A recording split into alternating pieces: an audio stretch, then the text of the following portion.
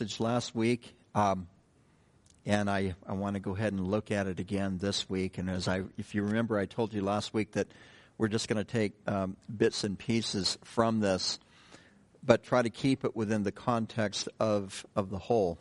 I want to go ahead and back up all the way to verse 7 of 1 John chapter 4, and then read through to probably about verse 4 of chapter 5. So it'll be a little bit of a lengthy reading this morning that I'll go ahead and read for you. Verse 7 of chapter 4 in 1 John. Beloved, let us love one another, for love is of God, and everyone who loves is born of God and knows God. He who does not love does not know God, for God is love. This is the love of God was made. In this, the love of God was manifested toward us, that God has sent his only begotten Son into the world that we might live through him. And in this is love, not that we loved God, but that he loved us and sent his Son to be the propitiation for our sins. Beloved, as God so loved us, we also ought to love one another. No one has seen God at any time, and if we love one another, God abides in us, and his love has been perfected in us. By this we know that we abide in him and he in us, because he has given us his Spirit. And we have seen and testify that the Father has sent the Son as the Savior of the world. Whoever confesses that Jesus is the Son of God, God abides in him, and he in God. And we have known and believed the love that God has for us. God is love, and he who abides in love abides in God, and God in him. Love has been perfected among us in this, that we may have boldness in the day of judgment, because as he is, so are we in the world. There is no fear in love, but perfect love casts out fear, because fear involves torment. But he who fears has not been made perfect in love. We love him because he first loved us. If someone says, I love God, and hates his brother, he is a liar. For he does not know or does not love his brother whom he has seen. How can he love God whom he has not seen? And this commandment we have from him, that he who loves God must love his brother also. Whoever believes that Jesus is the Christ is born of God, and everyone who loves him who begot also loves him who is begotten of him. That's kind of a tongue twister. We're going to kind of look at that a little bit this morning. But this we know, that we love the children of God, and when we love God and keep his commandments. For this is the love of God, that we keep his commandments, and his commandments are not burdensome. For whatever is born of God overcomes the world. And this is the victory that we have overcome in the world, our faith. Who is he who overcomes the world but he who believes that Jesus is the Son of God? So, Father, we ask that you would speak to our hearts this morning as we look into this passage, and just take a few pieces out of it to consider this morning. We pray, Lord, that you would fill us with your Spirit, that we might receive from you, and fill me with your Spirit, that you might speak through me as well. We thank you for your faithful love that you have for us, and for your faithful word that instructs us in the ways of righteousness. We pray, Lord, that you would bless your word to our hearts this morning, and that we would apply that which we would hear into our lives. And we pray this in Jesus' name. And everyone said, amen. That's a rather lengthy passage. And you can see that parts of this passage, it has a tendency of looping back on previous verses. It does say the same thing or similar things, but it says it in a different fashion. And one of the things I wanted to bring out, and I kind of want to land on verse 9 and 10 of chapter 4 this morning, and perhaps tie in just a little bit to chapter 5, verse 1. Because what we have in verse 9 is this idea of Jesus being the only begotten Son. What we have in verse 1 of chapter 5 is Jesus again being the only begotten Son. So I want to talk a little bit about that word begotten, and particularly in verse 1 of chapter 5, because it goes on to say that whoever believes that Jesus is the Christ is born of God, and everyone who loves him, everyone who loves God, who begot also, that is, everyone who loves God who begot us. That's why it's a bit of a tongue twister. So this is not a reference to Jesus here when it says everyone who is begotten of him. It's a reference to us, and everyone who loves God, who begot us, that would be a better way to say this actually, also loves him, that is, the person who is begotten of him. So a bit of a mental tongue twister, but John is really kind of saying the same thing. If you love God, you will love the people whom God has begotten. Now, does that make any sense yet? Hopefully that'll make a little bit more sense in understanding this idea of begotten, because I can imagine then some of you're thinking of God Jesus being the only begotten Son, and you would be right. However, there's some things here I want to point out in this that are different that maybe will help illuminate and be able to understand this passage a little bit better. In 1 John chapter 4, verse 9, in this the love of God was made known or manifest to us, that God sent his only begotten Son into the world that we might live through him.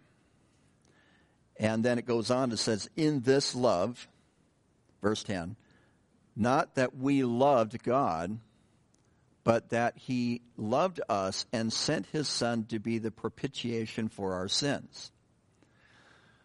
So, first of all, what we see here in chapter 4, verse 9 is the fact that God demonstrates his love by sending his only begotten Son. All right. So it is the Greek word monogenes, which if you want a spelling on that is in the English is monogenes, monogenes. In the Christian Standard Bible, or in the ESV, if you happen to have one of those, it does not translate this, his only begotten Son. It translates this, his one and only Son, in the Christian Standard Bible. Or in the English Standard Version, it just says, his only Son, which is actually a better definition than this idea of begotten. Now, part of the reason why they use the word begotten here, because it's a reference to the Father, and fathers beget children, while mothers will give birth to children. So there's that differentiation that the Bible or the English translators are trying to make here.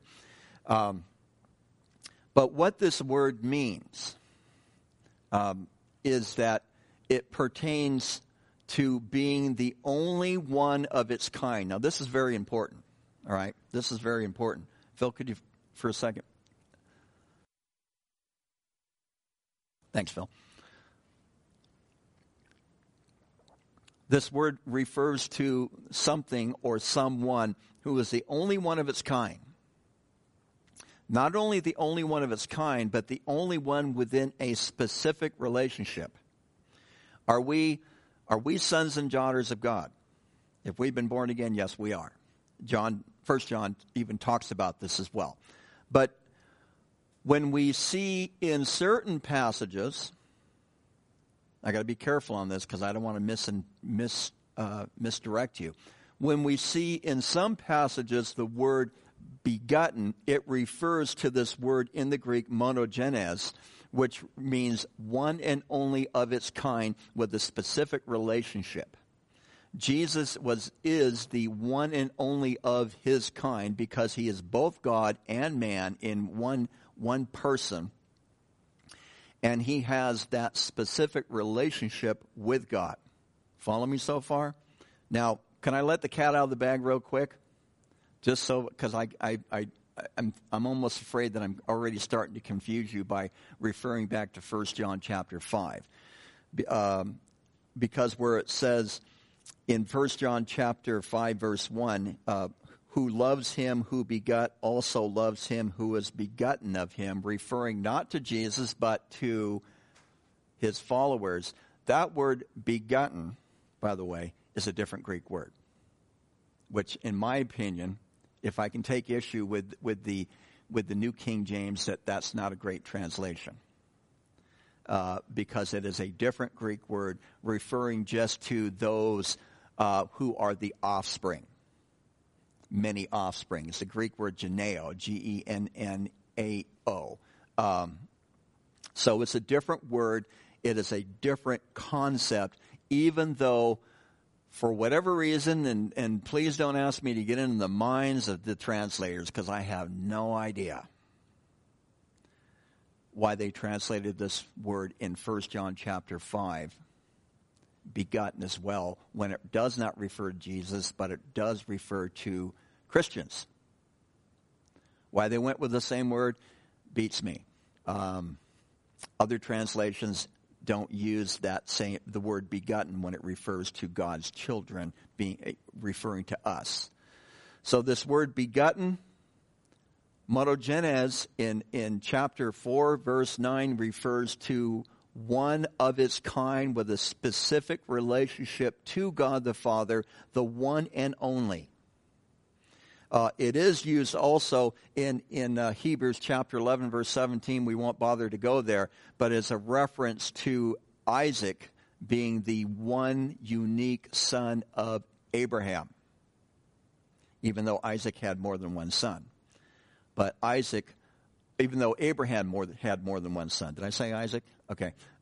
Abraham had more than one son, but what was unique about Isaac? He was the son of the promise. He was the son of the promise. And he was unique in that way. Jesus being God the Son, and I'm going to unpack this for you a little bit more. Jesus being God the Son has that unique relationship with God the Father. Okay. Now, when we start using this term begotten, it almost implies that the Father produced or created the Son. Now, that would be some normal thinking. That is not true. Are you okay, Ken? All right, I'm good. I almost scared you for a second, didn't I? No, I know you know I'm good with this. Jesus is co-eternal with the Father. It wasn't that God the Father was lonely, so he thought he would make Jesus and the Holy Spirit later. The Trinity, Father, Son, and Spirit, are co-eternal, coexistent, from all the way into eternity past. Now, how long ago was that? I have no idea. Eternity past. That blows my mind. I don't get it. Okay. However, in the early church, they began to argue and have different views about who Jesus was and what his relationship to the Father was. So it took a few years, actually right around 325, when there was a council in Nicaea, and they developed what is called the Nicene Creed. Well, some of you are familiar with this. Some of you may not have ever heard this term before. But the Nicene Council came together because they were opposing the teaching of a man named Arius, A-R-I-U-S. Arius was from Alexander, and he taught that Jesus was neither eternal nor was he divine, but he had been created by God the Father before the world was made, and then he made the world.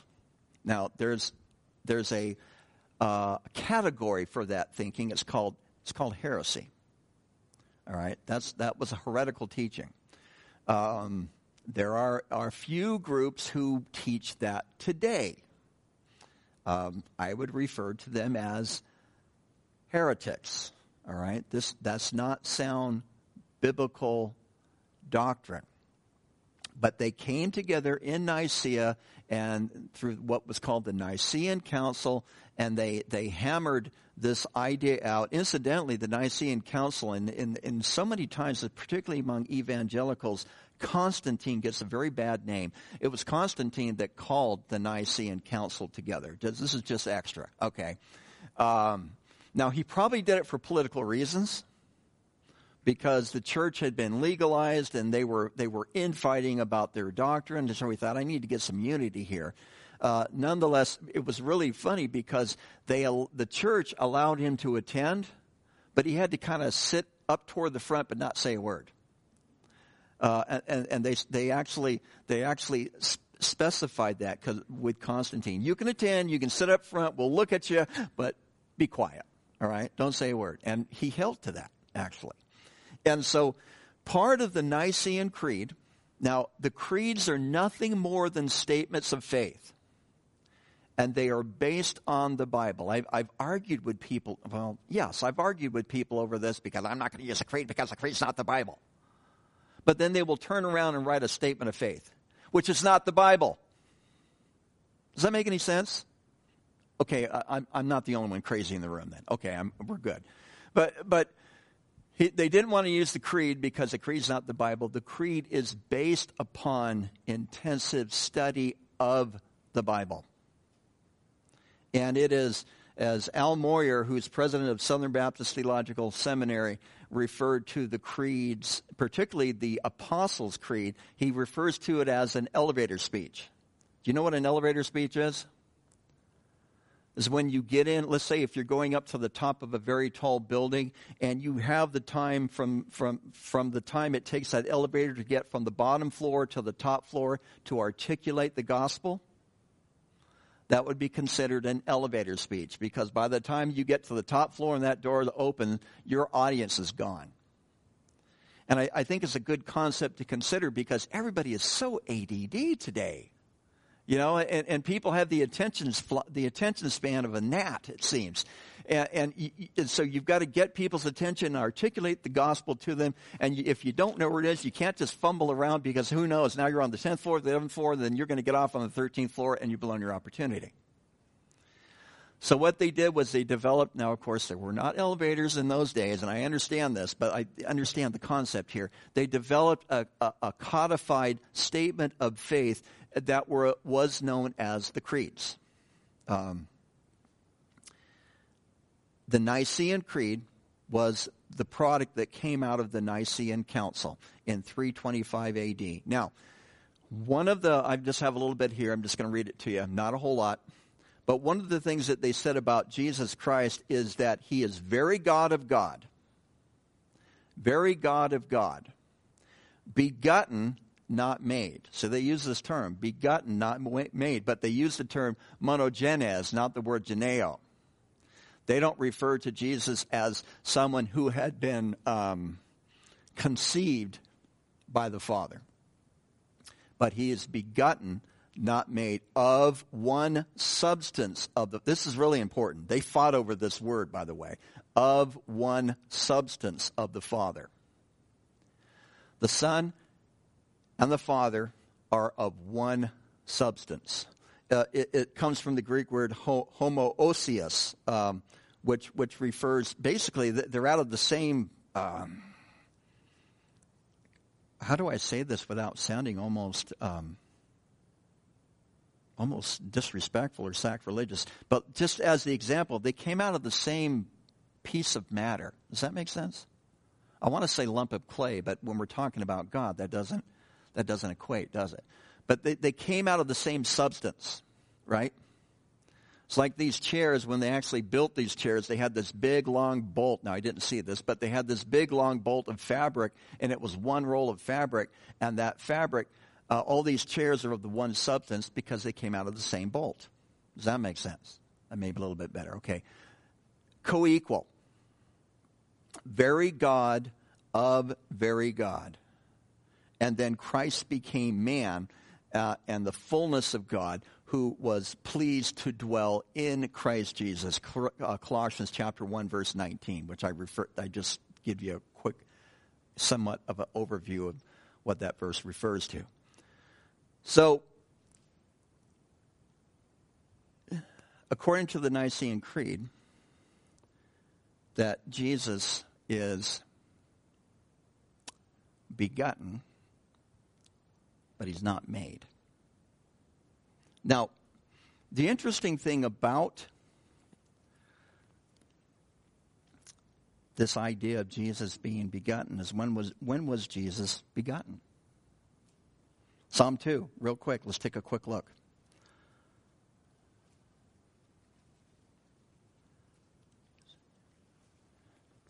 I think it's verse 7.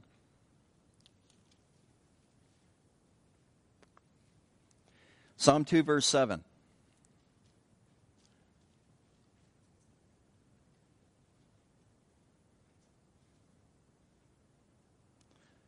It's right after Psalm 1. Okay. Psalm is right after Job, right before Proverbs. Okay, sounds like everybody's there. I will declare the decree the Lord has said to me, you are my son, today I have begotten you.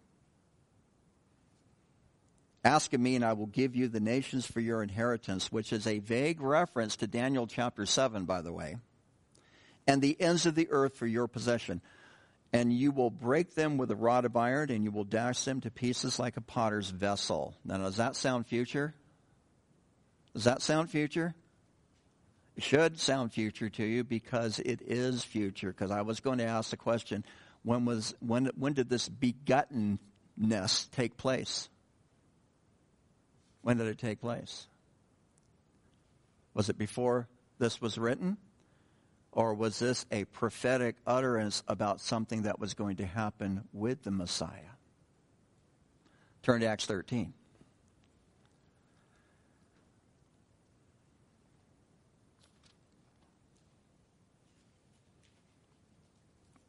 Right around verse 33. I'm looking to see if I want to back up a few verses. Okay. Yeah, I do. Sorry, Phil. I guess 28. All right. Although this is a good sermon by Paul, and I would encourage you to read the whole thing later. And though they found no cause for death in him. Now, this is obviously a reference to whom? To Jesus. Although they found no cause for death in him, they asked Pilate that he should be put to death. Now, when they had fulfilled all things that were written concerning him, they took him down from the tree and laid him in a tomb. But God raised him from the dead. Verse 30 is important, okay, in the context, particularly in the context of what we're going to read in verse 33. God raised him from the dead. And we have seen for many days by those who came up with him from Galilee to Jerusalem, who are his witnesses to the people. And we declare to you glad news, or glad tidings, that promise which was made to the fathers, that promise which God has made to the fathers, follow this, God has fulfilled this for us, their children, in that he raised up Jesus. Okay, second reference to the resurrection. As it is also written in the second Psalm, today you are my son, you are my son, today I have begotten you. And that he raised him from the dead, no more to return to corruption. Okay, I'm going to stop there, that part of 34. This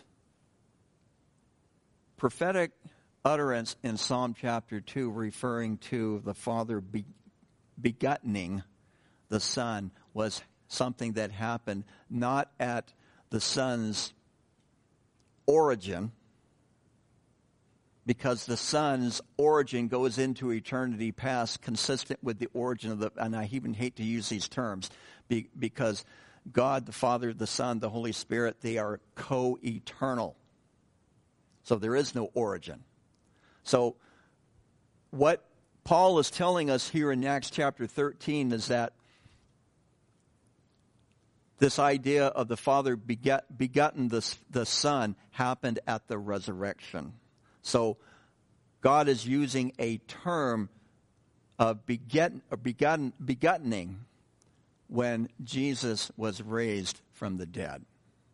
In other words, Jesus was already in existence before, obviously, he was in the grave.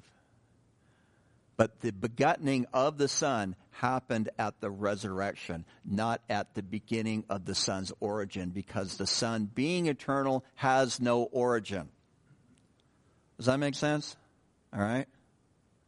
That's real important, because there's this idea, again, that Jesus is not equal with the Father, that Jesus was created by the Father before the world began, and then as Jesus grew up, then the Father gave him the opportunity to create the heavens and the earth. And that's not true. Larry's shaking his head, right? He knows. That's not true. So, back to 1 John 4, verse 9. When God sent his only begotten, when John chapter 3, verse 16 says that God so loved the world that he gave his only begotten. By the way, that's the word monogenes again.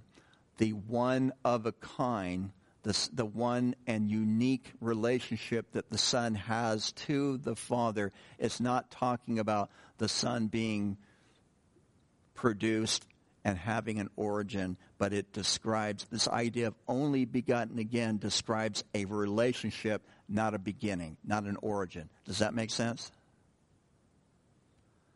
And why is this all translated, again, begotten? I have no idea. I can't get into the minds and the hearts of the translators of the New King James Bible. But I like what the ESV says, and I like what the Christian Standard Bible says, where that God sent his only unique Son. God sent his one and only, referring to his uniqueness, Son. So it also, what John is talking about here, referring to what God the Father did in the past, they already had in mind, in the mind of God, the resurrection of Jesus Christ from the dead. So this is actually a very full concept that we need to embrace, because it, first of all, it has nothing to do with the origin of Jesus, who is eternal, but it has everything to do, one, with his relationship to the Father, and two, it has everything to do with the plan of God before the beginning of time, that Jesus would come and he would die on a cross and he would be put into a grave for 3 days and that he would resurrect from the dead. This was already in the mind and in the heart of God before you and I ever came around, before any of humanity ever came around. So the one and only becomes this incredible example of love. Verse 10, in this is love, not that we loved God, but that he loved us and sent his Son to be the propitiation for our sins. He sent his Son, God the Father sends his Son to be the propitiation for our sins. Now, did we use the word propitiation much today? I'm trying to remember the last time I used it. Probably the last time I spoke on it. Tim doesn't use it, right? I'm okay with that, all right? What is it referring to? We see this also in 1 John chapter 2, verse 2. So again, John is looping back to what he already spoke about. In verse 2 of chapter 2 in 1 John, it says, and he himself, referring to Jesus, is the propitiation for our sins, not for ours, but also the whole world. I spoke on that. You can listen to that online if you want.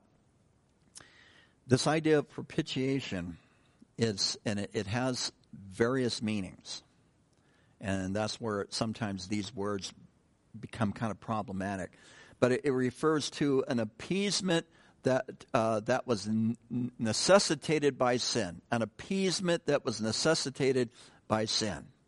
In other words, God required a penalty to be paid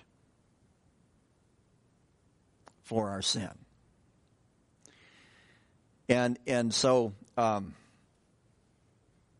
it was what Jesus could do alone, because he is truly man and he is truly God.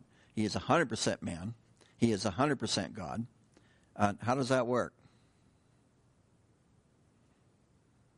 Don't worry, I don't have an answer to that either. But the Bible declares it. It says in Hebrews chapter 2, verse 17, that Christ had to be made like his brethren in all things to be able to be merciful. So Christ was truly man, so that he could do that high priestly work. The high priestly work, what was the work of the high priest? What was his job? What was his function? He represented God to the people, and he represented the people to God. So he became this intermediary. And of course, that was the mission, that was the calling of Jesus when he came on earth. That's why the incarnation took place to begin with, which is fascinating to me, that our ransom was paid not in a spiritual sense, but in a true physical sense. I brought this up before. That Jesus comes in the flesh. And he could have saved us any way he wanted, couldn't he? Couldn't he? Of course he could have. He could have saved us any way he wanted. He's God. He can do what he wants. But it was in human flesh that he chose to pay our price for us. He chose to be the propitiation. Now, that word, propitiation, goes back into the Septuagint in the book of Exodus, although we won't read it here in the book of Exodus in the English, because it's translated differently. But in Exodus chapter 25, right around verse 17,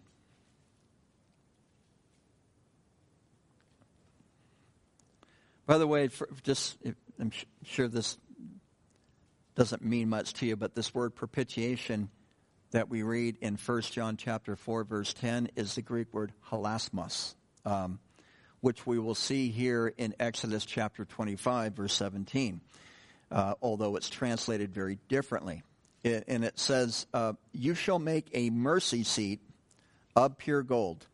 2.5 cubits shall be its length, and 2.5 cubits, or 1.5 cubits its width. Now, what are we talking about here?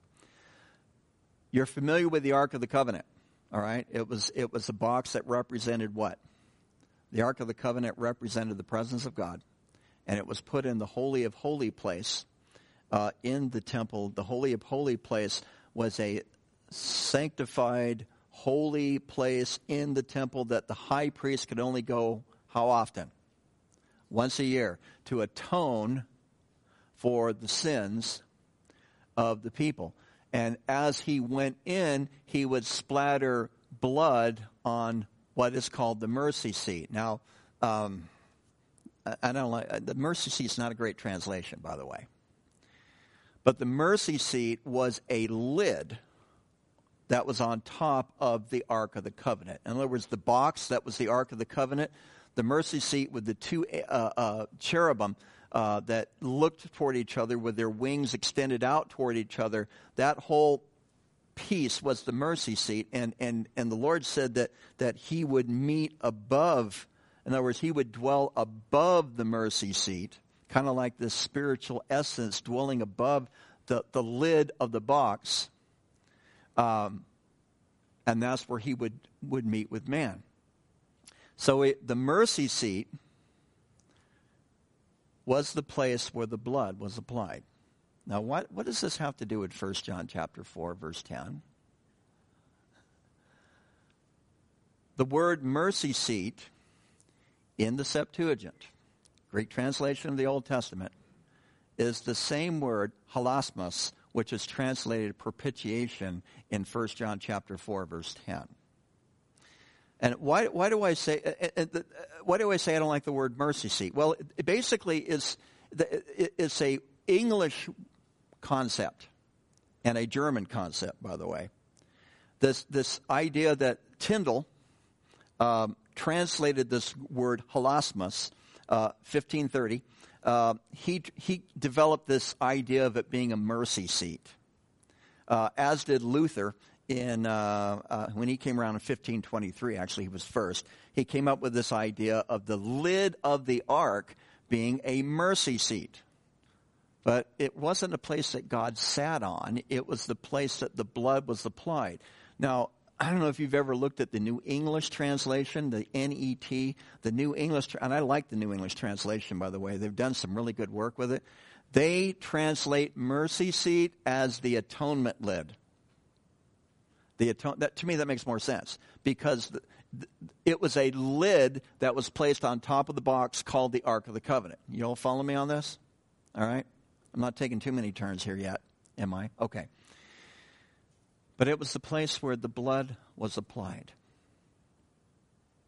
So when we read this in the book of Exodus, and again, Exodus 25:22, it says, "And there I will meet with you, and I will speak with you from above the atonement lid, or the mercy seat, or the propitiation place." That would be another way to describe this.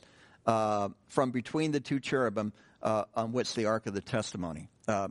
And so this was the place where the blood was applied. Now let's take this concept and go back to 1 John chapter 4, verse 10. In this is love. Not that we loved God, but that he loved us and sent his Son to be the place where the blood was applied for our sins. Now remember, the high priest went into the Holy of Holies once a year to offer up a sacrifice for the sins of the people every year, and the blood was applied, was splattered upon the mercy seat. It was the place where the sacrifice was received. The body of Jesus was the place where the sacrifice for our sins was received. And the book of Hebrews says that Jesus goes into a holy of holies, not made with hands, in the heavens, and he offers up his own blood for us once and for all. His body is the atonement lid. His body is the mercy seat. His body is the place where the blood was applied, where the sacrifice was received.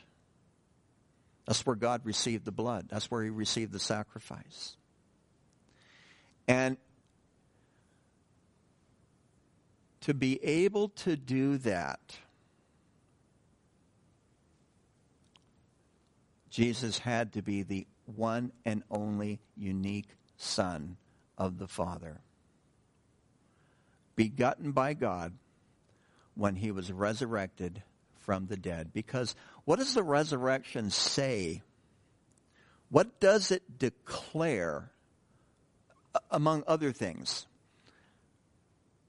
Because I think the resurrection speaks a lot of things to us. But one of the things that I think that the resurrection declares very clearly to us is that the sacrifice of Jesus Christ was acceptable in God the Father's sight. But it required the one and only unique relationship that God had with God the Father had with God the Son, for that sacrifice to be acceptable. Because when John the Baptist saw Jesus, John chapter 1, remember what he said when he first saw Jesus?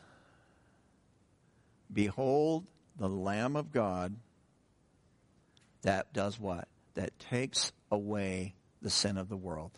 The Lamb of God, the lamb was the animal that was sacrificed, and the blood from that lamb was placed upon the atonement lid, or the mercy seat, or the place of propitiation.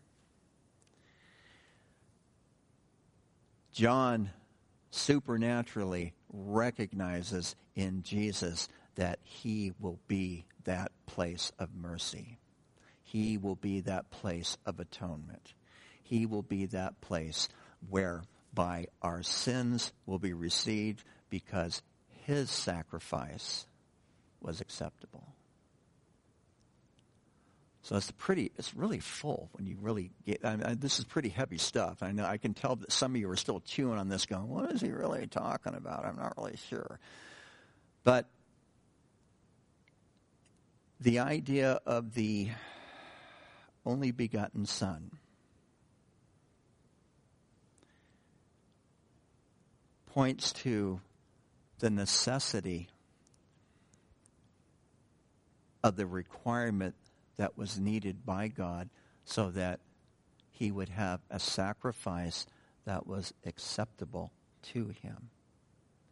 Because what were the two main criteria when an animal was to be offered up as a sacrifice to God? They were to be without blemish, and they were to be without spot. They were to be without any kind of blemish, any type of sin, any type of thing that they had done. They couldn't have any scars on their legs, or they couldn't have damaged themselves, or they couldn't have been half ate by a wolf, so part of their ear is gone or whatever. They had to be a whole sacrifice and without spot, those inherent things that we drag along with us. In other words, the original sin concept.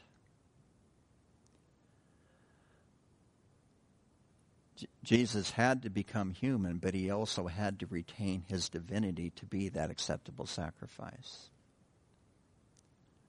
Not only in the fact that he lived a sinless life, but he was without spot. He was without original sin. So he's the only begotten of the Father, that unique relationship. Don't let anybody tell you that he was created and he's a junior God. He's not. In the beginning was the Word, and the Word was with God, and the Word was God.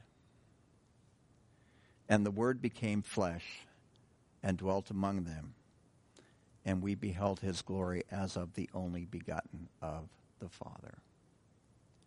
See, John's tying this right back into his gospel. That's the first chapter.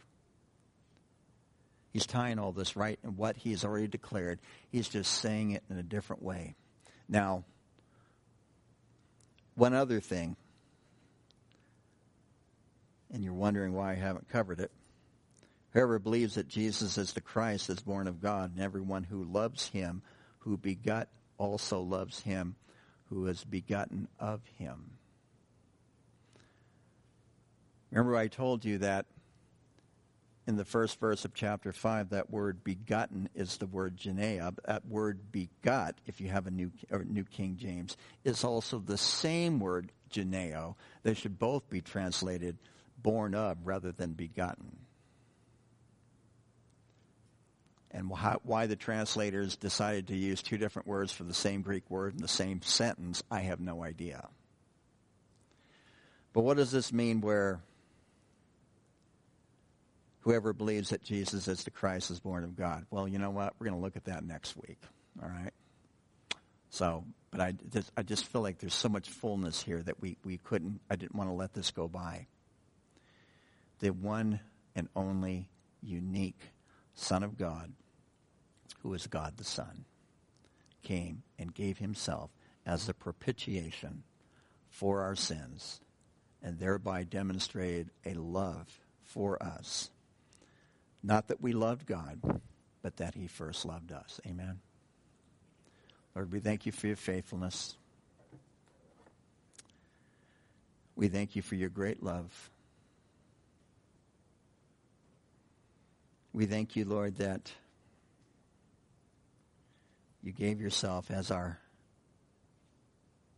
place of sacrifice, that your sacrifice was acceptable in the sight of the Father.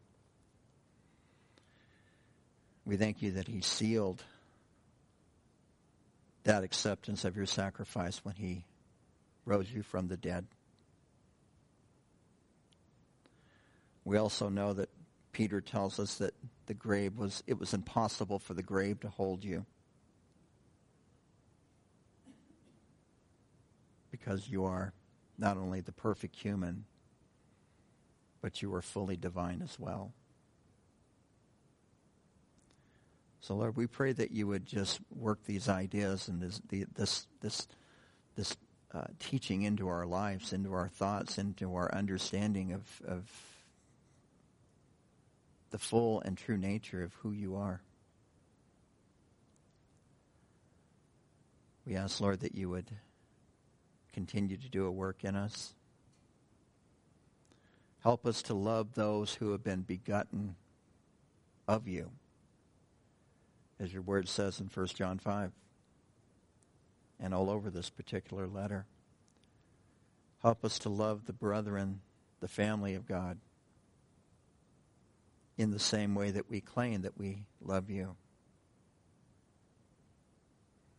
And so, Lord, we pray that you would give us your Holy Spirit to be able to do that. Because we know that love is of God, and everyone who loves is born of God and knows God. And he who does not love does not know God, for God is love. Be with us this week. We ask too, Lord, for those who need a healing touch this week, that your Spirit would touch their bodies and heal them. Continue to grow us up in our most holy faith for your great name's sake. And help us, Lord, to let our light so shine before men that they may see our good works and that they would glorify you. We ask these things in Jesus' name. And everyone said, amen. God bless you guys.